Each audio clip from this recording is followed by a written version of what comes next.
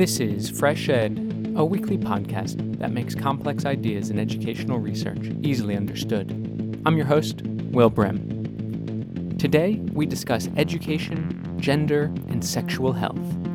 My guest, Marnie Summer, has helped develop puberty books for boys and girls in low-income countries. To date, these books have been developed in 7 countries with almost 2 million copies distributed to girls and boys. And it really is super important to us that each book is developed in that country, because I feel very strongly that the only way it will be meaningful to that country, to the girls in that country, to the teachers and government, is if they feel it really reflects girls' experiences and their own societies. Marnie Summer is an associate professor of socio-medical sciences at the Mailman School of Public Health, Columbia University, where she leads the Gender, Adolescent, Transitions, and Environment program. She is also the president of the nonprofit Grow and Know. In our conversation, she discusses how she navigates being both an academic and development practitioner. Marnie Summer, welcome to Fresh Ed. Hi, it's great to be here. So soon the Grow and Know organization with which you work will be launching a book for girls in Kenya to teach them about puberty. Can you tell me a little bit about what this book intends to do? Yes, absolutely. We're very excited. We've done books in a lot of countries, so we're excited to finally have an edition in Kenya. The aim of the book, which is targeted primarily at 10 to 14-year-old girls, so really end of primary school and sometimes early secondary, depending on, which country they're in the school system, is to help them understand what's happening to their body as they go through early puberty, their first menstruation, to try and remove some of the fear and the shame and the embarrassment that we've found in studies girls frequently feel at the start of those significant body changes, to help them feel more confident and empowered about what's happening, and to encourage them to seek out guidance and information from older sisters, mothers, parents, of some caregivers, teachers, or healthcare workers if they have something more serious going on. And you said that this book has been incorporated into many different countries. Which other countries has this book and your work been involved in? So we started a number of years ago, I'd say 2009 in Tanzania. We did our first girls' puberty book, which came out of some research I did trying to understand girls' experiences of menstruation and schooling and what some of the barriers may be for them as their bodies start to change and they have to manage their periods in school environments. We then went on to do similar books in Ghana, Ethiopia, Cambodia, and then a couple years later, we did a book in Madagascar, and Pakistan finished up about a year ago. And then other people have adapted some of our methods to do a book in Laos. And Save the Children has done books in, I can't even remember which countries, I think Uganda, maybe Vietnam, Bolivia, Malawi. So the books are spreading in slightly different variations, but they're spreading. And what is your method? So our method is there's sort of multiple phases that we go through. We try to work very closely with the Ministry of Education, and sometimes it's the Ministry of Health as well, and other key stakeholders in a country. So my little teams will spend about a month when they first get to a country. The foremost and most important thing is making sure that the Ministry of Education and local stakeholders actually wants a book and thinks it's useful. Once we have that sort of blessing to go ahead and that it's something that would be useful and meaningful to them and to they think the girls in their society. We spend a few weeks getting to know the key stakeholders, getting their inputs, gathering relevant policy documents, looking at the school curriculum, figuring out where we should go do the research. And then the teams spend about 3 to 4 weeks, first in a more urban environment, and then 3 to 4 weeks in a more rural environment, doing participatory methods with girls. We do the research with older adolescent girls, usually 16, 17, 18 years old, because our aim is to have those girls reflect for us once they've gotten through puberty, what they experienced, what their recommendations are for other girls who are going through puberty. We have them write stories about their first menstrual period, what their, who they talked to or didn't, how they felt, the advice they have for younger girls coming after them in society. And then we do some key informant interviews with adults, with teachers, with parents, religious leaders, trying to understand the world around the girls going through those experiences. And all of that gets incorporated, the stories, the myths, the nicknames girls have for their periods, the basic body change content that you need during early puberty into a draft written content. We then take that written content back to all the key stakeholders. We make sure they all have reviewed it, have given us suggested edits. Then we go hire a local illustrator, a local translator, a local publishing company, with the idea that we really want it to be grounded in every way in that country and in the economy in that country. We get a mocked up version that has all the different illustrations, and that's always a fun process because sometimes we get illustrations that maybe we think won't fly with the ministry, so we go back and forth. But we get the translated, illustrated version, and then we go back to all the key stakeholders. We get their inputs. We field test the book with 11, 12-year-old girls who are phenomenal. We spend hours with girls going through every page to make sure each picture's right, that the wording's right, that they understand it. And all the books are bilingual. There'll be English and a predominant local language on each page. And then once we've got everybody's inputs, we go back, make all the edits that we think are the most important ones or the most people suggested, and then we finalize it and submit it to the government for approval and so on. And then do the governments then distribute it to schools across the nation, or do they do some piloting? So it happens differently in each country. The model we've generally used, because I do this sort of on the side of the other things I do as a faculty at Columbia University, and I don't have a lot of free time for it, but we usually publish around 15,000 copies to start that I call seed copies or pilot copies. We give those out to all the different NGOs, the UN agencies, the ministry, people who want to try using the book, and we gather some small evaluation data, feedback. One of my biggest issues is, even though we've had so many people look at each version along the way, I never want a book to go out there that in any way could get a girl in trouble for reading it. And since the idea of the books is they don't need an adult, you can hand them to girls directly. They can read it on their own. Their sisters can read it. They can share it with their brothers, their parents. So the idea is to really get them into girls' hands. And I want to make sure that if they take that book home and a parent sees the pictures or reads some of it or can't read and only sees the pictures, that they for sure are comfortable with the content. And so that's why, and we've never had something bad happen. We've only gotten positive feedback.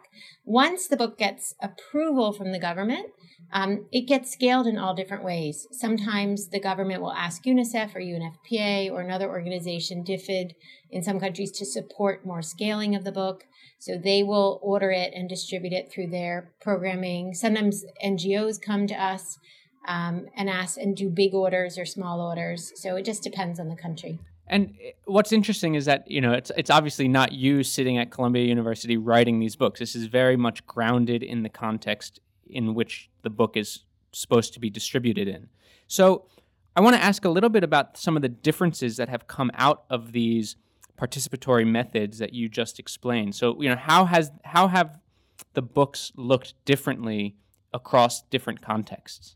It's a great question, and it really is super important to us that each book is developed in that country, because I feel very strongly that the only way it will be meaningful to that country, to the girls in that country, to the teachers and government, is if they feel it really reflects girls' experiences and their own society. So some of the things that differ fundamentally across the books is the menstrual stories. So in the middle of every book, we have 5 or 6 stories written by girls about their first periods. Those are totally different because obviously girls in different countries have different experiences. So, usually there's some stories written by girls about having an accident on a uniform or on the chair, or some really mortifying experience that either sent them home from school or they sought out some help or went and hid. But then there are differences. Like, for example, in the Ethiopia book, which I didn't think the government would approve, but they did, there's a story a girl wrote about how her father saw she was washing a menstrual cloth. He thought she got her period because she'd been having sex, because that was sort of a confusion around menstrual periods and wanted to beat her. And then her mother intervened and protected her, and the girl was fine. And those kind of findings came up in other countries, but Ethiopia was the only place where we actually had a story like that, and that got included in the book. We've gone on to do boys' puberty books in some countries, and similarly, the stories reflect very differing experiences that boys have. There are commonalities, such as peer pressures and alcohol and sort of all sorts of other things, but the specific stories, I think, are often my favorite part of the book because they so capture the uniqueness of the countries. And then the nicknames the girls use for their periods, which are in the girls' book, those always differ. The myths that we have at the end of the book, similarly, they differ. We have a Q&A section, which comes from questions we collect directly from girls and boys. Sometimes those are the same across countries, which I find is one of my sort of ways of seeing that the world really is a small place and we're all the same. But then there's always unique questions to a particular country that those kids have that maybe they don't have in another country. And then other small ways they differ that one probably wouldn't pick up on as much if you weren't involved in the creation of the book is wording choices. So in Tanzania and other countries, we've called girls' private areas, girls' secret areas. But then in Ghana, which was the next country I think we did after Tanzania, they said, why are you not using the word vagina? So, each country is comfortable to some degree with some language and not other language. My feeling is I want the books to scale. I want the Ministry of Education to be a partner. So we also compromise where I feel it's acceptable to compromise in order to get that level of approval. And then other things we push back on a little if we think they're really fundamental and should stay in the books. Such as? Well, such as content around that menstruation is related to reproduction and a girl is now able to get pregnant, and that it's important to have that in the book. Sometimes that wording has to be tweaked. Some countries, I think we have language around a girl shouldn't get pregnant before she's 18. And then in another country, it's before a girl is 8 or after a girl is 18, she can start to think about, there's just small wording things, but that governments feel particular about in terms of how we're expressing what's appropriate and what's not appropriate. And in Kenya, there were there was really different myths that came up around, I think it was boys trying to persuade girls about having sex and what your menstrual period was. And I think that was not a myth that people particularly wanted. So, we just tweak different things depending on, these are small changes. We keep the fundamental content of the book. And across countries, it's interesting to think about how context varies, but what about within countries? Because some of these countries are ethnically diverse, religiously diverse, culturally diverse. So how do these books sort of account for that richness within countries? So really great question. And this was something I was guided on the first time we did a book in Tanzania. And it was not my instinct. And my colleagues, Tanzanian friends and colleagues in the publisher were absolutely right, as to be expected, and not me. My original vision when I first went to Tanzania and was doing my research, which led to this first book, was, I love the idea of the power of stories. And my original idea was just to have a book of stories, forget any content. I thought it should just be older girls' stories to younger girls. And we'll collect stories from all these different tribes and we'll put it in the book. And that will be really, culturally relevant across this country. And then I came to spend more time in Tanzania and realized, okay, there's 120 tribes. So that's going to be really hard to do. The second thing I realized is you can't just give stories. You need puberty content. So they are learning something. But then I started thinking, okay, well, maybe we just have stories from like the largest tribes. And we try to include myths from certain tribes and other tribes, and that the pictures should look like certain tribal outfits versus others, although it's not that different in Tanzania. But what the Tanzanians said to me, which was super wise, and I have followed this advice in every other country, is they said, Marnie, you are never going to get it right. If you try to depict any tribal group versus another, you're going to offend somebody. You're going to be wrong. And it would be much better if you just develop kind of a generic book, not generic in that you can pick it up and use it in New Jersey or, another country necessarily, but generic in terms of it reflecting the average experience of a girl or a boy in that country. So you don't try to make it specific to one tribal group. You don't try to pull out particular tribal beliefs.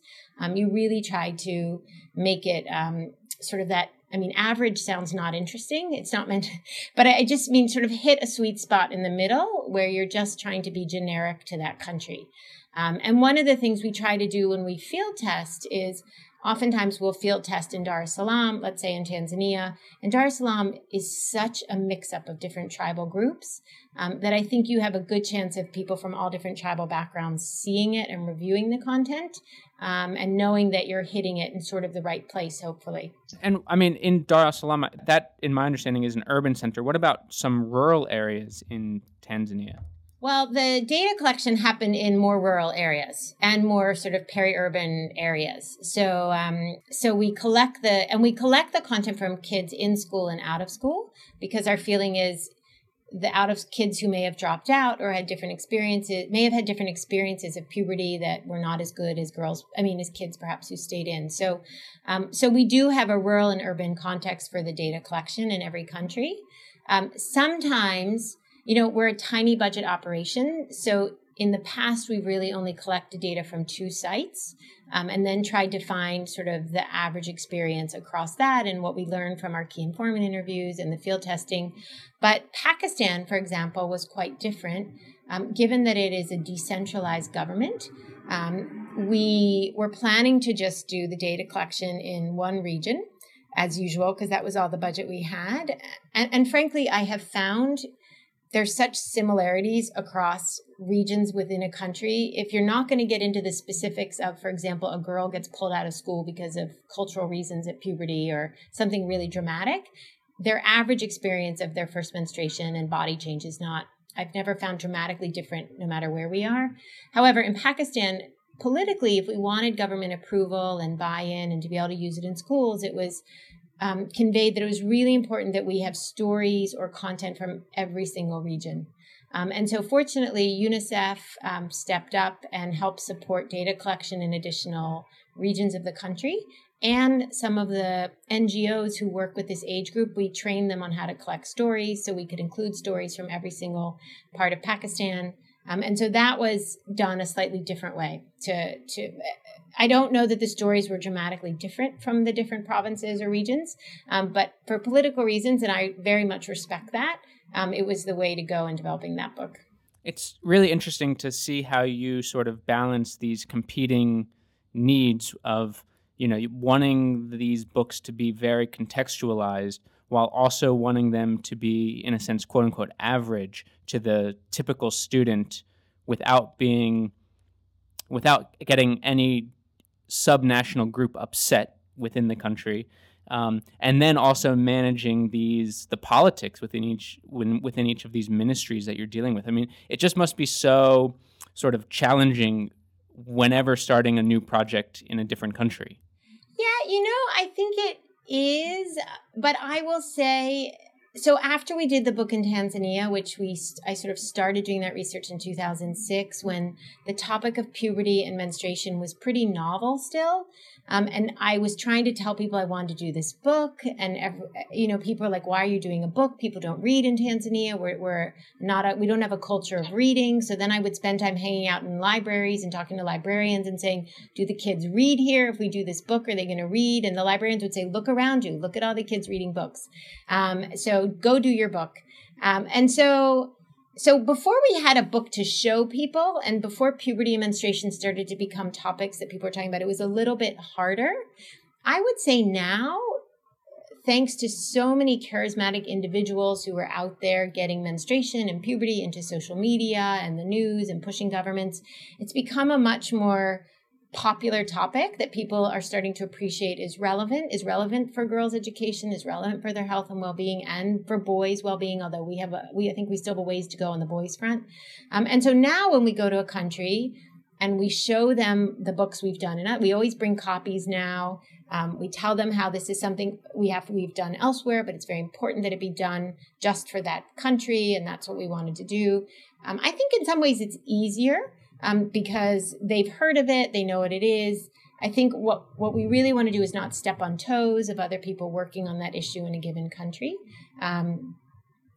Yeah. So it's become, I would say it's less challenging. Pakistan was a little challenging, but I think there's really, I think the other thing I was going to say is, for all the dialogue around menstruation being really taboo, which it is, in no way would I deny it's really taboo. It's a lot easier for people, particularly I think males even in government, to grapple with than sex and parents.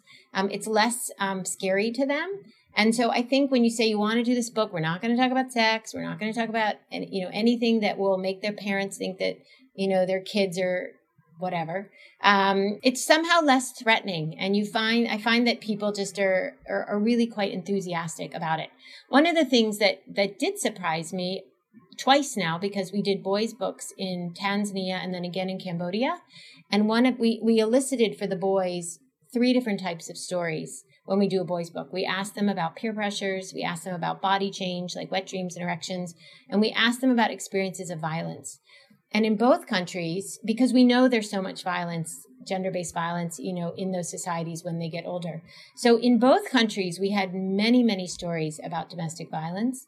And we there's 6 stories in our boys' books. And in both Cambodia and Tanzania, we put a story and an illustration of domestic violence that, a boy writing about how this was happening at home and it wasn't okay. And this is what he thought a better resolution of violence would be.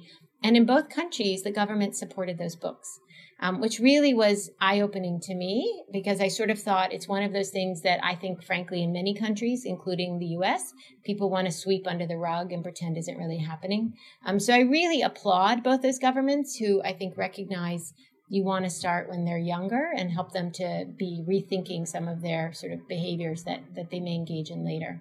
After you publish a book and it gets implemented in some of these countries, do you ever do follow-up research to see sort of the impact that this new education is having in the countries? So, yes and no. I just had a conversation with someone about that today. So we've been such a tiny budget operation, and I'm in a job that's much more focused on research grant money to not lose my job. So, and this hasn't been a topic that was easy to get funding for evaluation. However, we did have generous support from the Lerner Center, which is a center within my school here, to do an evaluation a few years ago. And we did an evaluation in Ethiopia of the girls' puberty book and found, not surprisingly, that girls felt less worried, less scared, their knowledge levels went up. What didn't change, which didn't surprise us, was that it didn't necessarily impact their school going. But if you went to those schools, they had really bad toilets. They weren't clean. They didn't have water. There weren't enough. The girls didn't feel safe in private using them. And so I think it would be a lot to expect to see that level of impact from a book if you're not doing a more holistic intervention. What we do in every country when we're doing the field testing is gather open-ended questions. We have the kids answer open-ended questions anonymously in response to their thoughts in the book, asking both sort of what was good, what did you like, what did you not like, who would you recommend read this in the country, what was interesting, and so on. And one of the things I found most interesting, and it came up right away in Tanzania, and I've since seen it come up in other countries, was when we asked who else should read this book. My expectation was that the girls would say, oh, other girls, which across the board in every country, they say every girl in the country should read this. Make sure this book gets out there. So that we get everywhere. But what those girls in Tanzania also wrote is, my auntie, my mother, my teacher, my father should read this book. And that just is so eye-opening about what they may or may not, more like not getting at home and wanting to be understood by their parents and caregivers and their teachers. And so that was really quite remarkable. The humorous part of some of the evaluations is sometimes we'll have girls or boys say, oh, boys should never read our book, or girls should, whatever. They'll always say, sometimes they say, oh, boys should read this, so they'll understand. And then others will say, boys should never see this book. And we get the same thing with the boys' book, like, don't let girls read. Girls should not read this book, and then other times they'll say, everyone should read this book. So do boys read the girls' book and vice versa? So that's the idea, is that they will exchange. Although in the boys' book, we do have a page on menstruation and girls' body change and try to encourage boys to understand that, just as they are embarrassed about wet dreams and erections, girls are embarrassed about their periods, and they should all be supporting each other.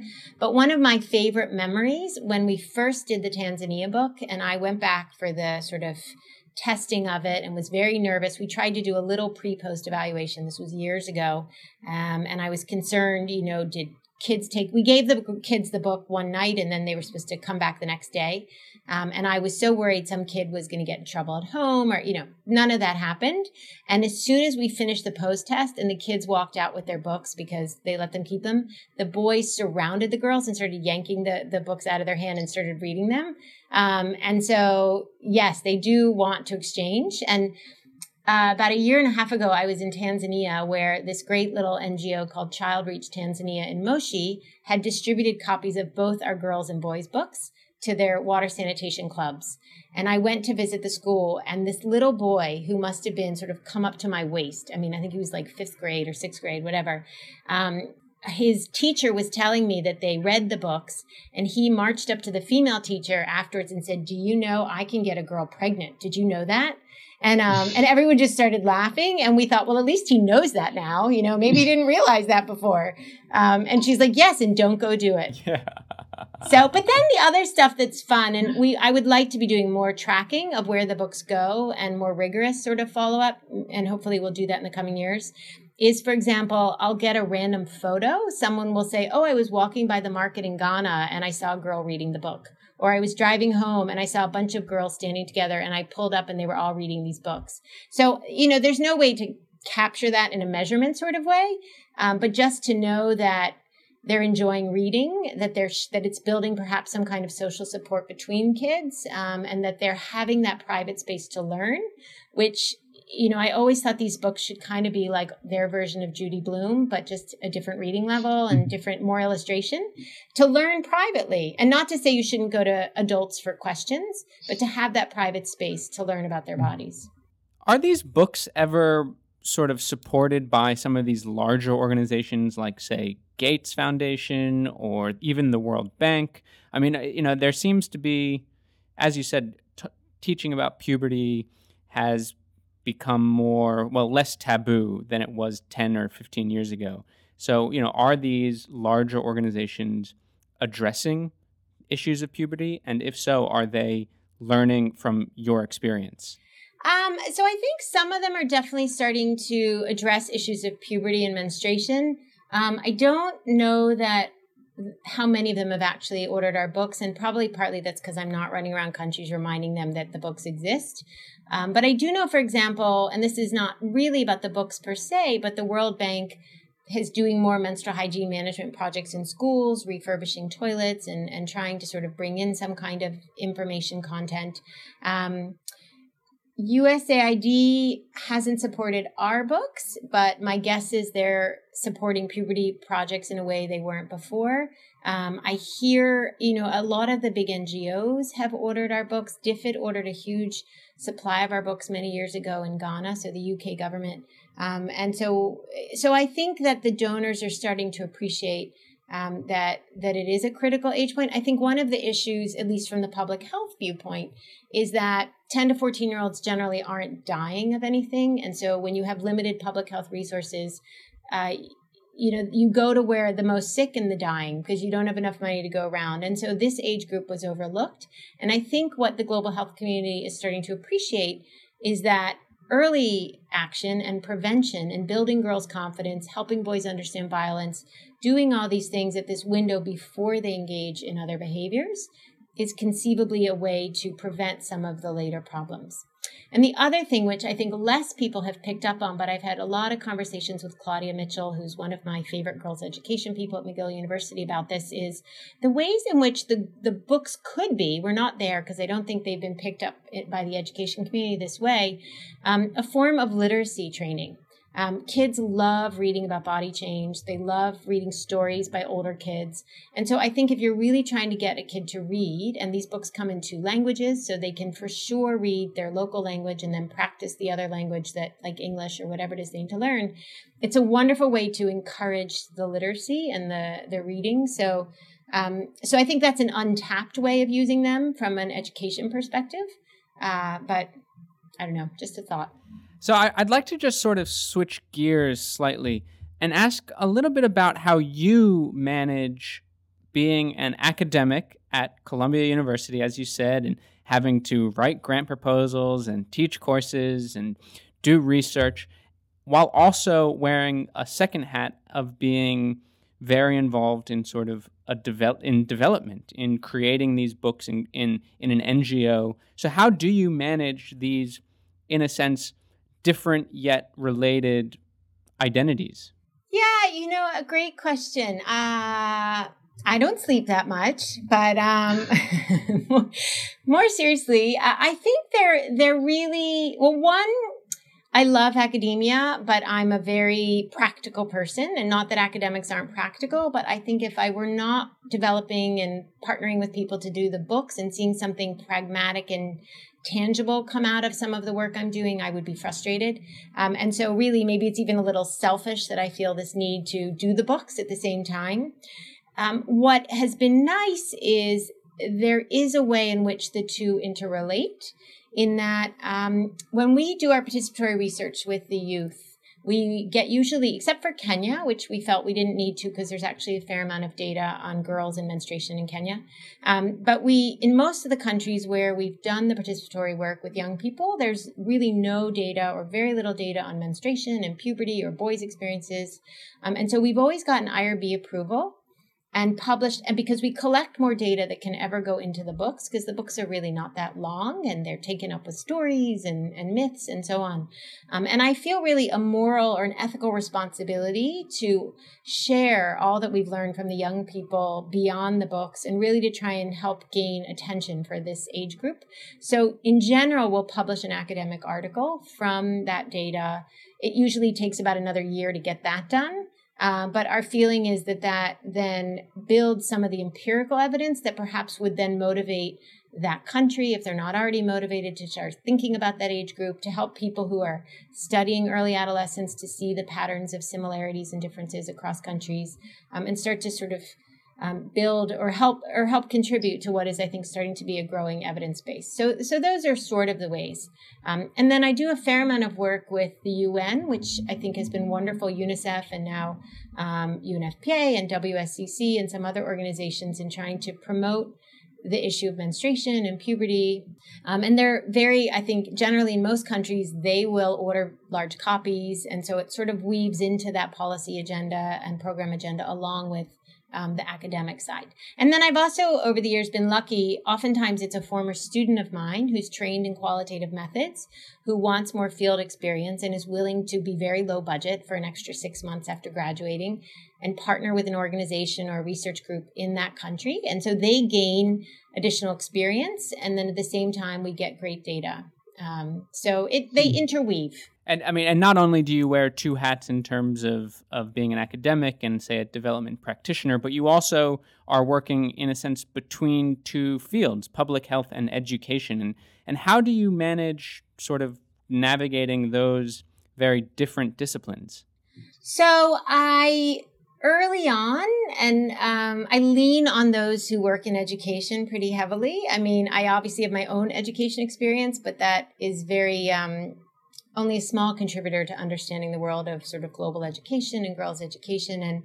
And from the very beginning, when I started doing this research during my doctoral work in 2004, and found on the internet probably one of the only people who'd written anything about this, which was Jackie Kirk, who was this girls' education scholar at McGill. But she also split her time, half at McGill and half working with the International Rescue Committee on girls' education projects. And we found each other on the web and developed sort of a wonderful girls' education, public health writing partnership and friendship, and did that for a number of years until, we unfortunately lost her. But that was really the seed that then got me to attend CIES for the first time. That was her suggestion. I met Claudia, her mentor at McGill, who's now sort of a mentor to me. And I took a girls' education course at Columbia to better ground myself, and met Fran Vavris, who obviously does a lot of work in girls' education globally.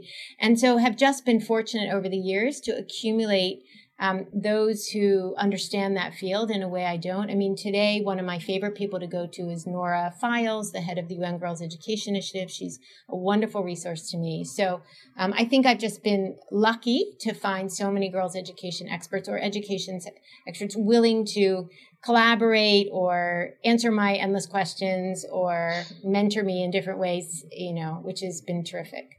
And I'm sure it goes both directions. I'm sure you have been a big help to educators to learn about public health issues.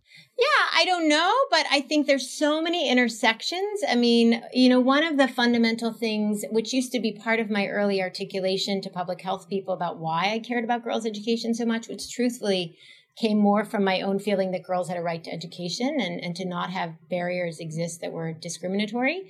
But the public health literature, which for decades has shown that girls' education improves population health outcomes, better contraceptive use, better vaccine rates, fewer children, healthier children.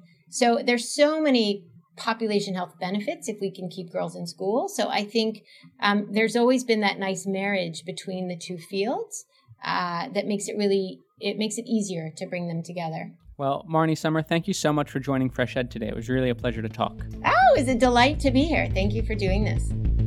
Marnie Summer is an associate professor at Columbia University and president of Grow and Know. Please note that opinions expressed on Fresh Ed are solely those of the host or the guest interviewed. If you've liked what you've heard today, please rate us on iTunes. It really does help. Fresh Ed is made possible through listener donations. Please consider becoming a member of Fresh Ed by visiting freshedpodcast.com/support. Fresh Ed's producers are Sherry Yang, Yuval Devere, Hong Zong, and Lushik Waba, and original music for Fresh Ed was created by Digital Primate.